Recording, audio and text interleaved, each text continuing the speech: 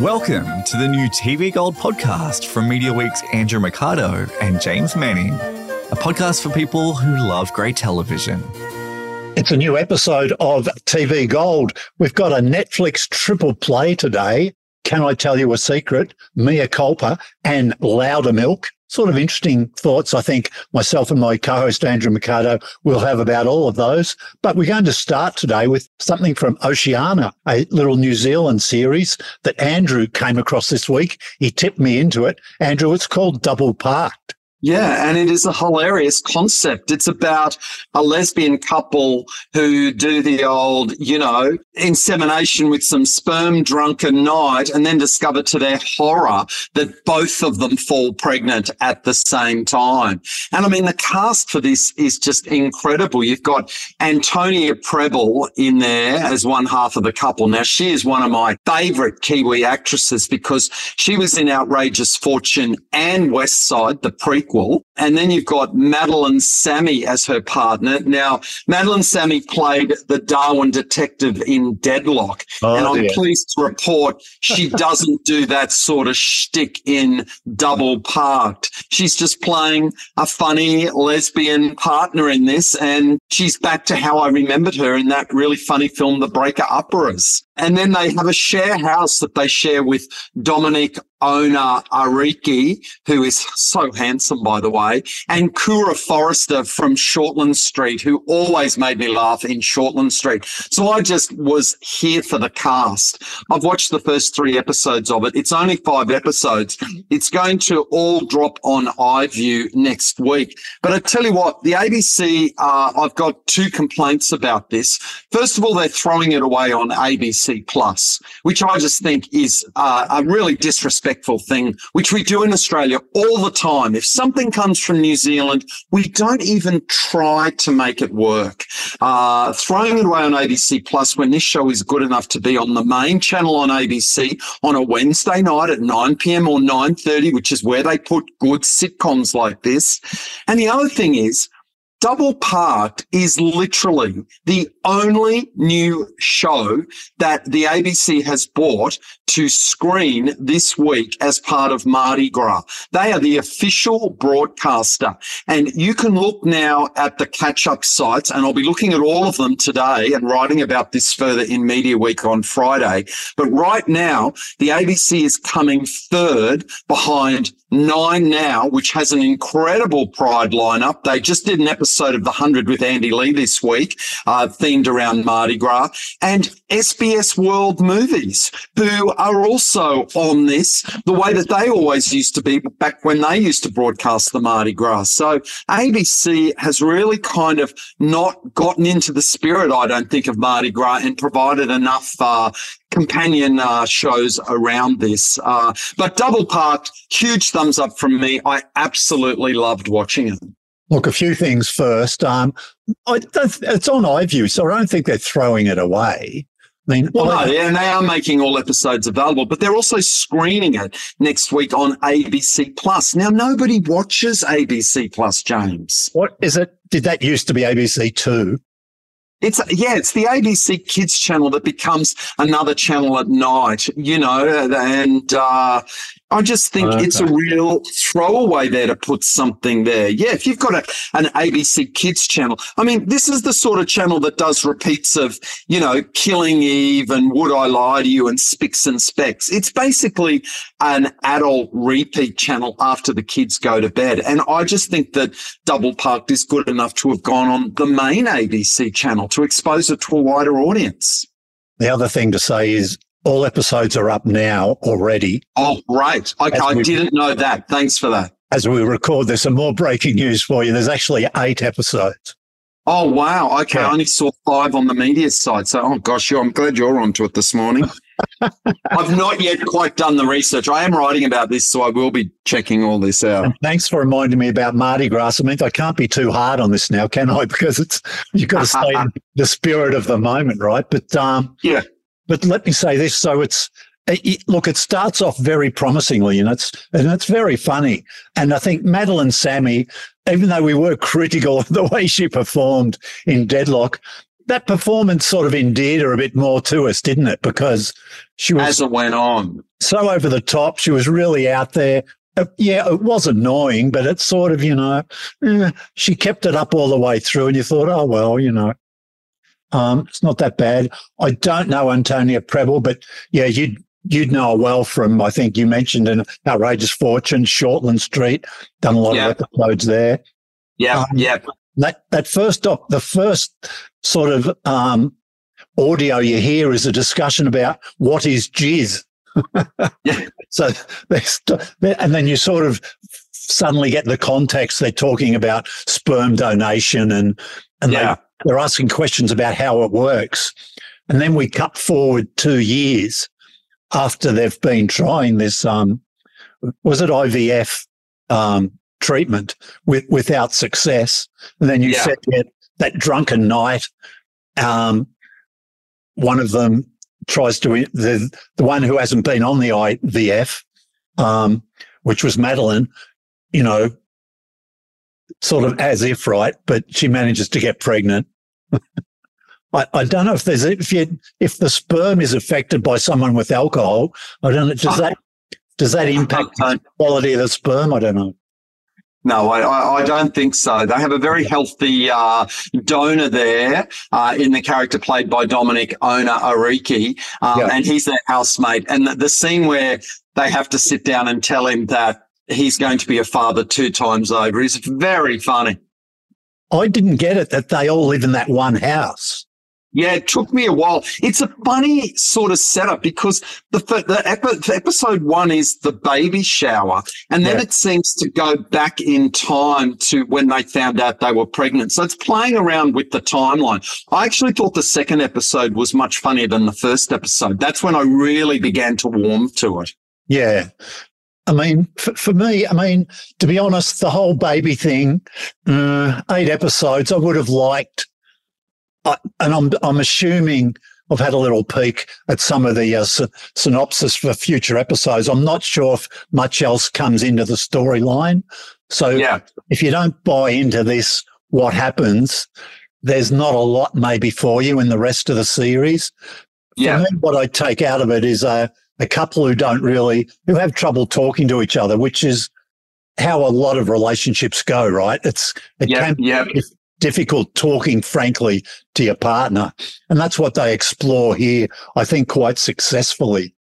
One of the breakout roles here, and I don't know if she's credited, but Julia Morris as the doctor, as the IVF doctor. Wow, I didn't get to that episode. Wow. She's in the first 2, I'm sure. I watched the first 3 episodes. There was no IVF storyline and there was no... Did I come later in the year? No. Well, maybe I'd come later to it. I was watching through the ABC media site. I watched the first episode and then watched episode 2 and 3. Maybe I clicked on the wrong thing and have got it all out of whack. I'll have more fun today watching this on iView because surely on iView it will make a lot more sense there. If you're saying they've got all 8 episodes up there, I don't know, maybe I was clicking on the wrong episodes. Yeah, she plays Dr. Foster. And I've only watched 2. She's in both of them, I think. So. Oh, wow. Okay. Yeah, she's really good. She's very funny.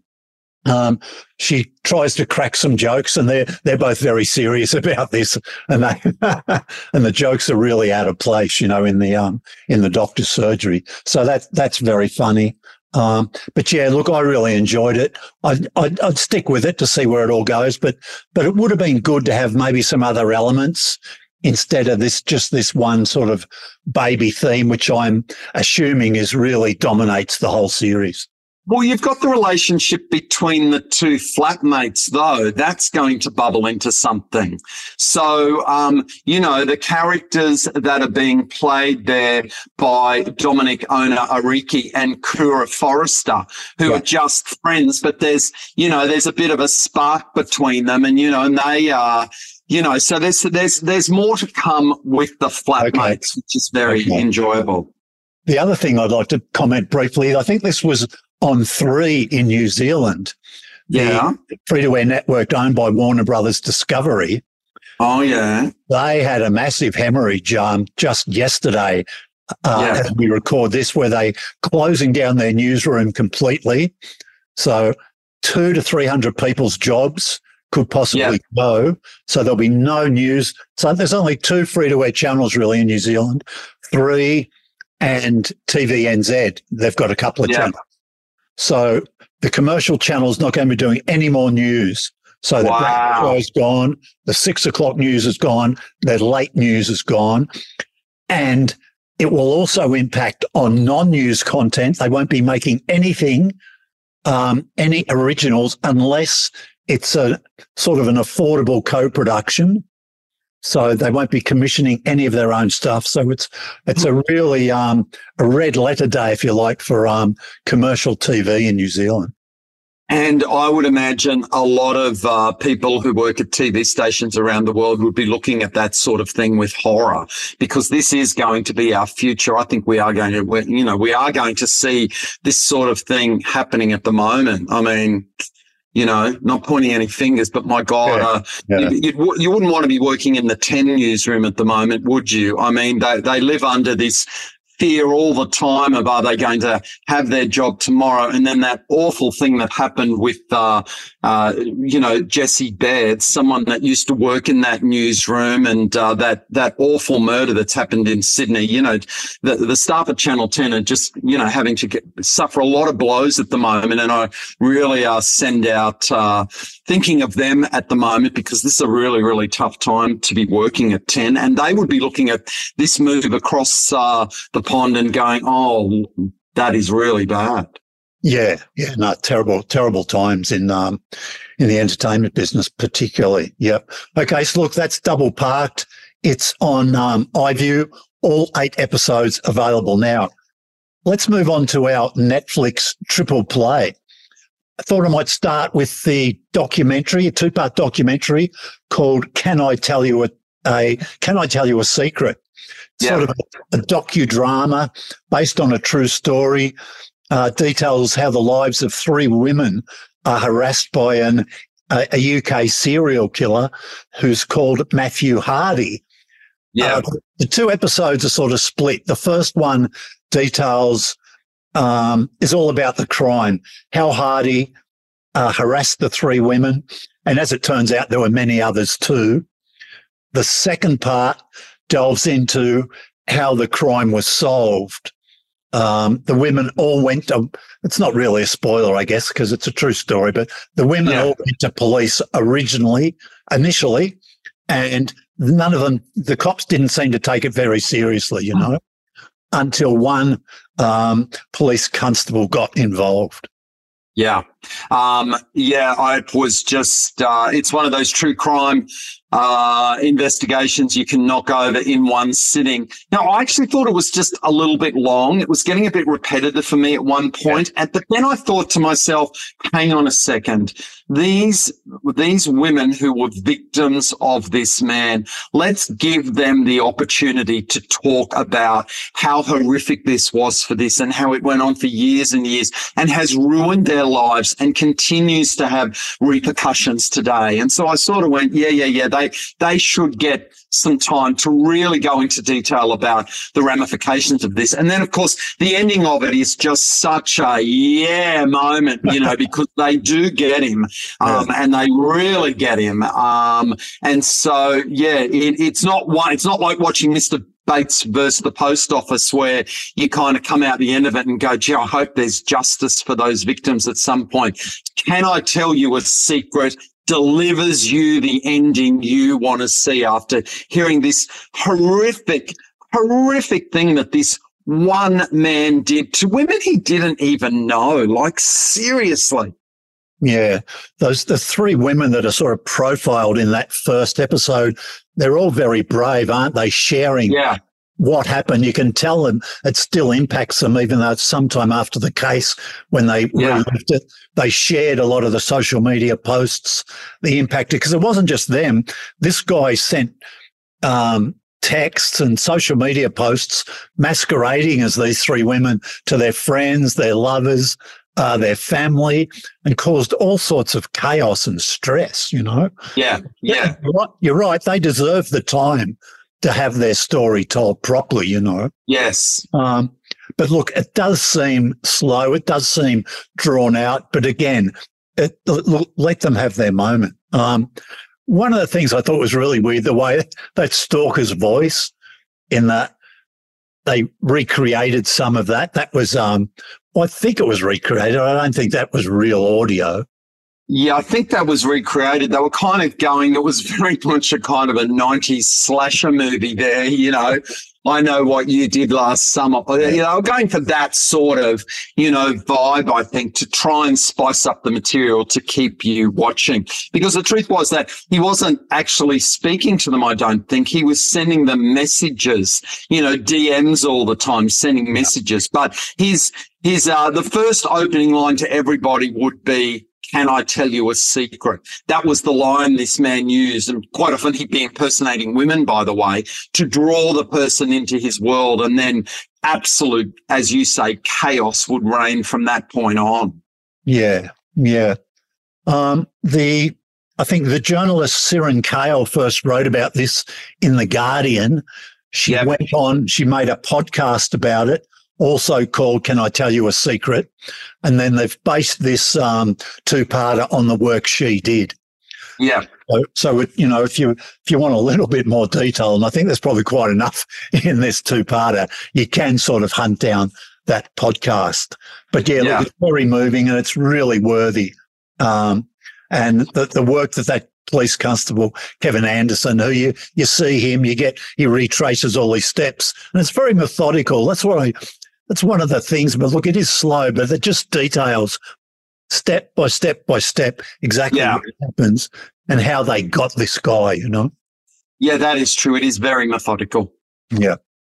So fans of police procedurals will probably will also appreciate the work on in here. Okay, so that's Can I Tell You a Story? 2 parts up on Netflix. Can I tell you a secret, not a story? Can I tell you a secret? Can I tell you a secret? Okay, look, our second Netflix project this week, Mea Culpa, a Netflix movie. Gee, this is a weird one. Look, I've got to say up front, I would have expected a lot more from producer, director, writer, superstar Tyler Perry. This is a bit of a shocker. It is an absolute shocker. The whole time I was watching it, I was going, I've seen this before. This movie was basically a mashup of 80s movies like Jagged Edge and Basic Instinct, and there's a third one in there. I just, the whole time I was watching it, I was going, I've seen this before. And I was really shocked because it has set me down a bit of a rabbit hole looking into Tyler Perry's career, because I've always been aware of Tyler Perry, but most of his stuff has been for the African-American market, and it's never really made it to Australia. They haven't released his movies here because he does a sort of a Mrs. Brown's Boys thing here. He dresses up in drag as this character called Medea and has made a series of movies about her, but some members of the black community have actually criticised him as kind of reinforcing black mammy stereotypes with this character. So he's not universally loved, but his movies have made money at the box office, and he's worth about $1 billion today. And I actually, although I'd never seen any of his stuff, I looked into it, and he has this massive studio that he has built in Atlanta, where he's got the lobby of a luxury hotel and a White House replica set. And so he's got this facility that he's built down there. And indeed, Mea Culpa, this movie was made there. A little bit of on-location filming in Chicago, but most of it shot at this studio. But yeah, I just couldn't believe the story. Not only was it derivative of every Glenn Close movie I saw in the 80s, but it also, when it finished and there was that big twist at the end, I actually started thinking about it and going, this is barking mad. There is nobody would actually, it's so ridiculous that this setup that, it's like nobody would go to the trouble of setting something like that in the hope that what happens, happens. I mean, it's just ridiculous. And Kelly Rowland plays Mia. I love it. The title is Mea Culpa, the Latin phrase. And she's called Mia, but she doesn't spell it M-I-A. She spells it M-E-A, so they can have that clever title. That enough should make you run for the exit. And then you've got Travanti Rhodes in there playing this artist, Zaire, who's accused of this horrific crime. And he's the guy that was in, who played the grown-up adult version of Sharon in the movie Moonlight. Moonlight, of course, famous as the movie that actually won the Best Picture Academy Award, but Faye Dunaway had said La La Land, and they had to have that great shuffle and go, "No, sorry, La La Land, she didn't win, it's Moonlight." So here he is all these years later from Moonlight, and his entire performance in this is so wrong, because the whole time you're watching this film, this guy barely can defend himself. He's like, "I didn't do it, man. I didn't do it." And it's like, well, could you have a bit of passion? Could you try and convince the lawyer that you're innocent? Because all the evidence points to you being guilty, and you don't seem to give a rat's ass about it. It's just a terrible, terrible movie. Yeah, look, you keep asking yourself, why am I still watching this all the way through? Yeah. It's amazing that, Kelly Rowland's one of the reasons maybe to stick with it, seeing her performance, but she doesn't really come off, any award-winning performance. But no. What is notable is her wonderful wardrobe. The exotic and, glamorous outfit she seems to change into for absolutely every scene. And yeah, you talk about the artist. Have you ever seen a less creative looking artist? I mean, it's just so unbelievable. His whole character. It's just amazing.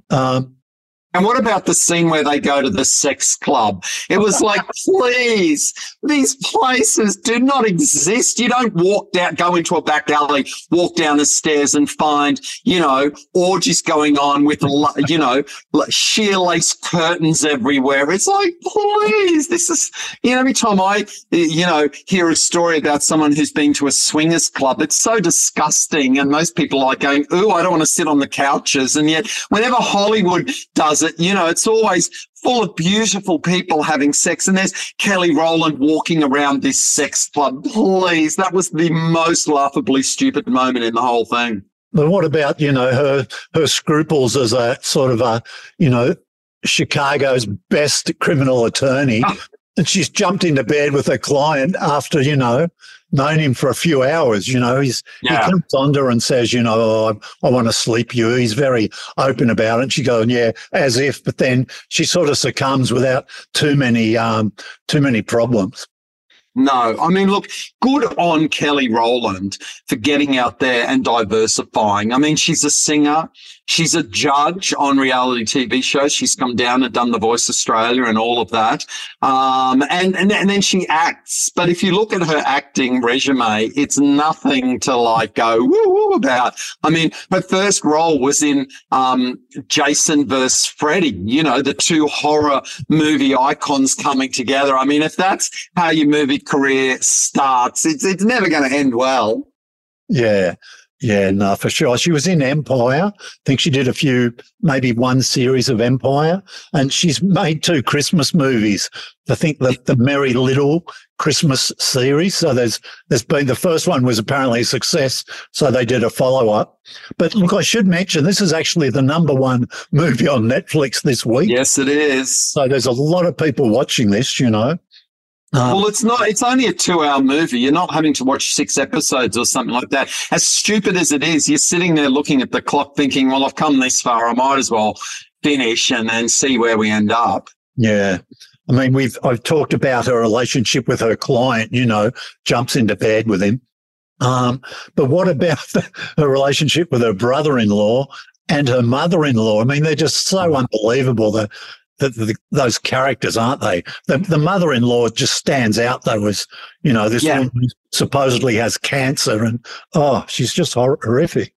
The mother-in-law is so horrific. Within the first 5 minutes, I was like going, Kelly Rowland's character is a joke for not standing up to her. No. Anybody that would sit there at a family dinner and let their mother-in-law be so awful to them at the dinner table in front of everybody, any normal person would stand up and go, get stuffed. I'm not going to even stay in this house a moment longer if you're going to speak about me like that in front of everyone in the room. It was so ridiculous. And she was such a cartoon villain. I almost expected her to start kidnapping Dalmatians to turn them into a fur coat.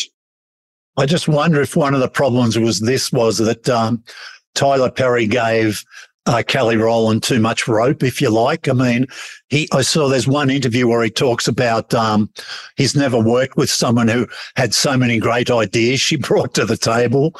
And Kelly said in return, it was just so easy to work with him. There was never a moment where he was uncertain about something. He would say, well, let's discuss my ideas and let's give it a try.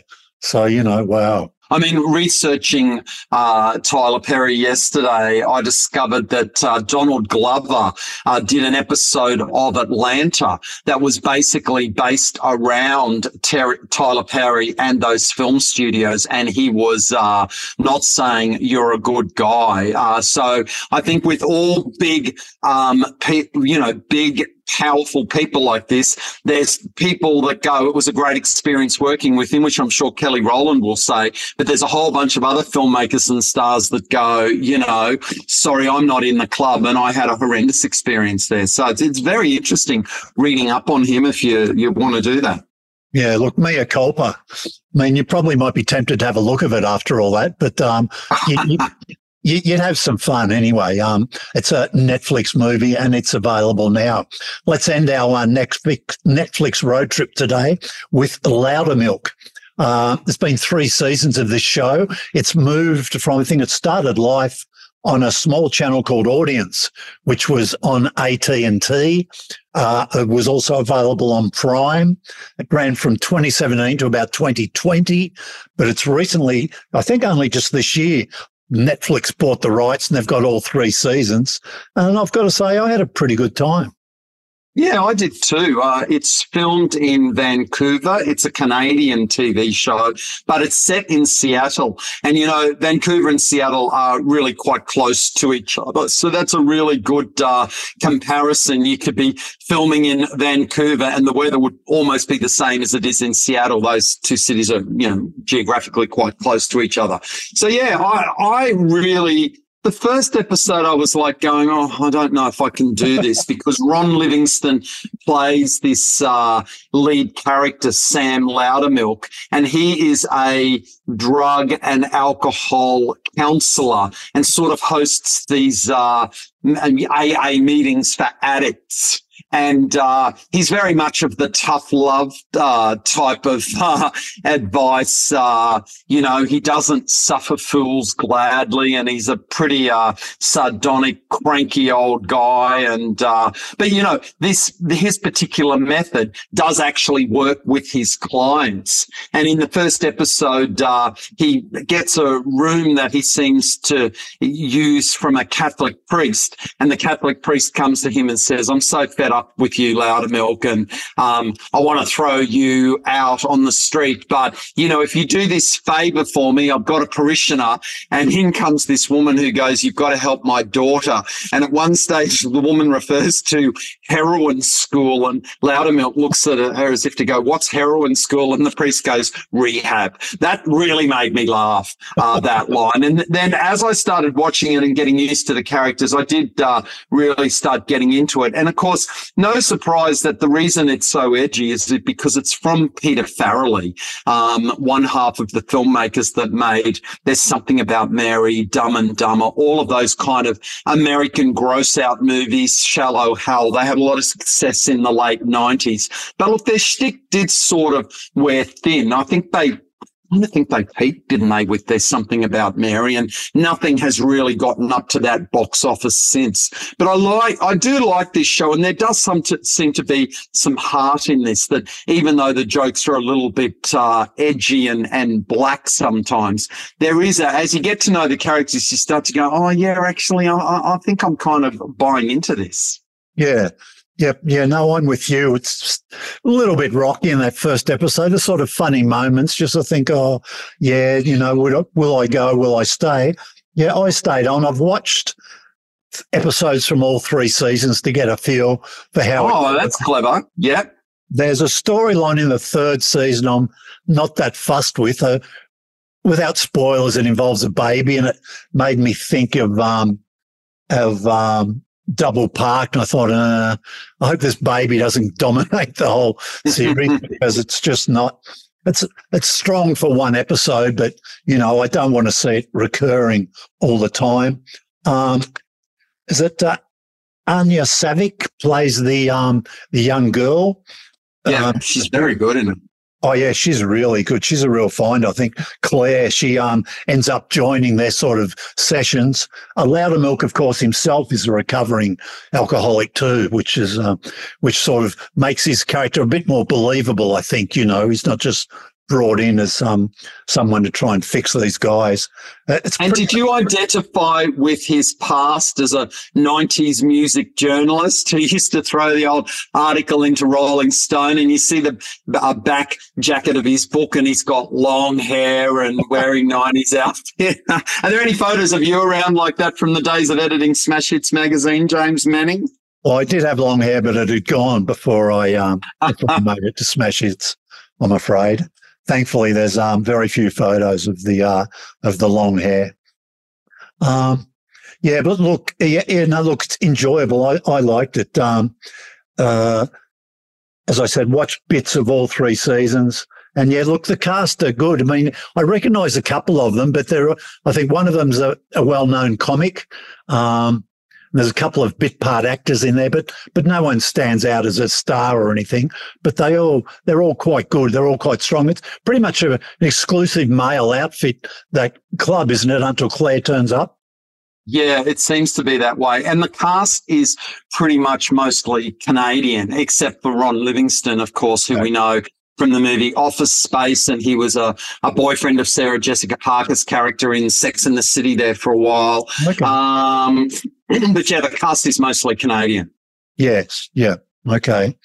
And I get the feeling, James, that Netflix will make some more episodes of this if it goes well. I mean, the show has had a very potted history, jumping around from one network to the other as one network shut down and somebody else bought it. I get the feeling that Netflix are screening this now, and if it goes well, I reckon they'd be up for making some more. Yeah, well, apparently Peter Farrelly has got an outline for a season 4, like I bet he does. A farewell season, if you like, of the show. But it's not all blokey. There's Claire. Then Loudermilk has a couple of romantic liaisons across those first 2 seasons. So there's some interesting relationship stuff the series also gets into. But look, it's an easy watch, 25, 30 minutes. They pop really quickly, those episodes. Yeah, yeah. And it's a nice juxtaposition to all those sort of long, 10 1-hour eps, 8 1-hour eps of all that, the heavy dramas. So, yeah, Loudermilk, 3 seasons, all available right now on Netflix. Out of all those, what would you choose? And are you going to go off-piste again this week? No, I'm sticking with what was on offer. Okay. And my show of the week is Double Parked. I'm such a fan of New Zealand drama and comedy. And, just based on the cast alone, I'm going to watch all 8 episodes of Double Parked. And it feels to me like I've been watching episodes out of order. Maybe the episodes on the media preview there were 5 episodes, and maybe I started with episode 5 and I'm working backwards because I found the timeline very confusing. So I'm going to go to iView, watch the first episode with Julia Morris. Double Parked is definitely my show of the week. Yeah, look, I'm going to have to join you there. I would resist the temptation to pick Mea Culpa just for a laugh, but we'll go for Double Parked. And look, I'm with you that watching on demand is great, but it's not foolproof, is it? I've often come in on the wrong episode or even started the wrong series, you know, and wondering, scratching my head going, why has this happened? And you work out, hang on, I didn't really catch this at the start. I haven't got much to leave us with this week except to say I'm quite looking forward to next week when hopefully we'll have time to dip into Shogun, which is on Disney Plus. It's getting some good reviews, and at last I've got a series I can watch on Disney Plus. There hasn't been one for a while. Yeah, no. There's a couple of really big shows we need to talk about next week. Mary and George with Julianne Moore and The Regime, pardon me, with Kate Winslet. Both of those will be on Foxtel and Binge. But look, I've got a massive viewing tip for everyone today. On Friday, the 1st of March, on SBS World Movies at 9:30 p.m, they're screening a movie called Swan Song. 2 words. Okay. Swan Song. It stars Jennifer Coolidge in a very non-Jennifer Coolidge performance. She's not doing that comedy shtick. She's doing straight drama. Okay. Linda Evans. Yes, wow. Linda Evans from Dynasty. And Udo Kier. Now, Udo Kier is a kind of an indie cult film actor. You've seen him in a lot of films from the 70s. You'll probably recognize him. He was an Andy Warhol star. He was in Flesh for Frankenstein. He's also in the Andy Warhol-inspired clip of Madonna's Deeper and Deeper, where she's setting her clip around the factory, and there's Udo Kier on the couch while she's deep-throating a banana. So he's been around forever. And in Swan Song, he plays a hairdresser who's in a retirement village, and someone comes to see him to tell him that the richest woman in town has died and has personally requested that he comes out of retirement to do her hair and makeup for an open coffin viewing. And it is just the most hilarious and beautifully heartfelt movie. It's my favorite movie of like the last 4 years.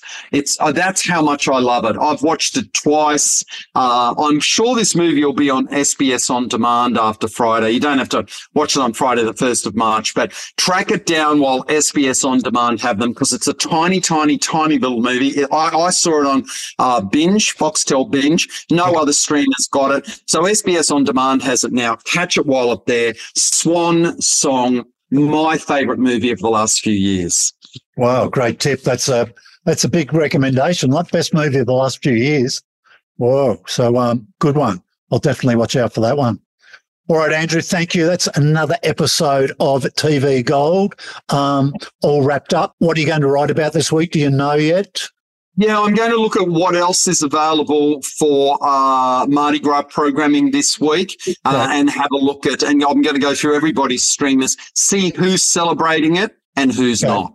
All righty, good stuff. That's Andrew's column this week. You can find that in Media Week, in our morning report on Fridays, also at mediaweek.com.au. It's up by usually about 9 a.m. on a Friday morning. Andrew, we'll talk next week. Thanks, James. Have a great week.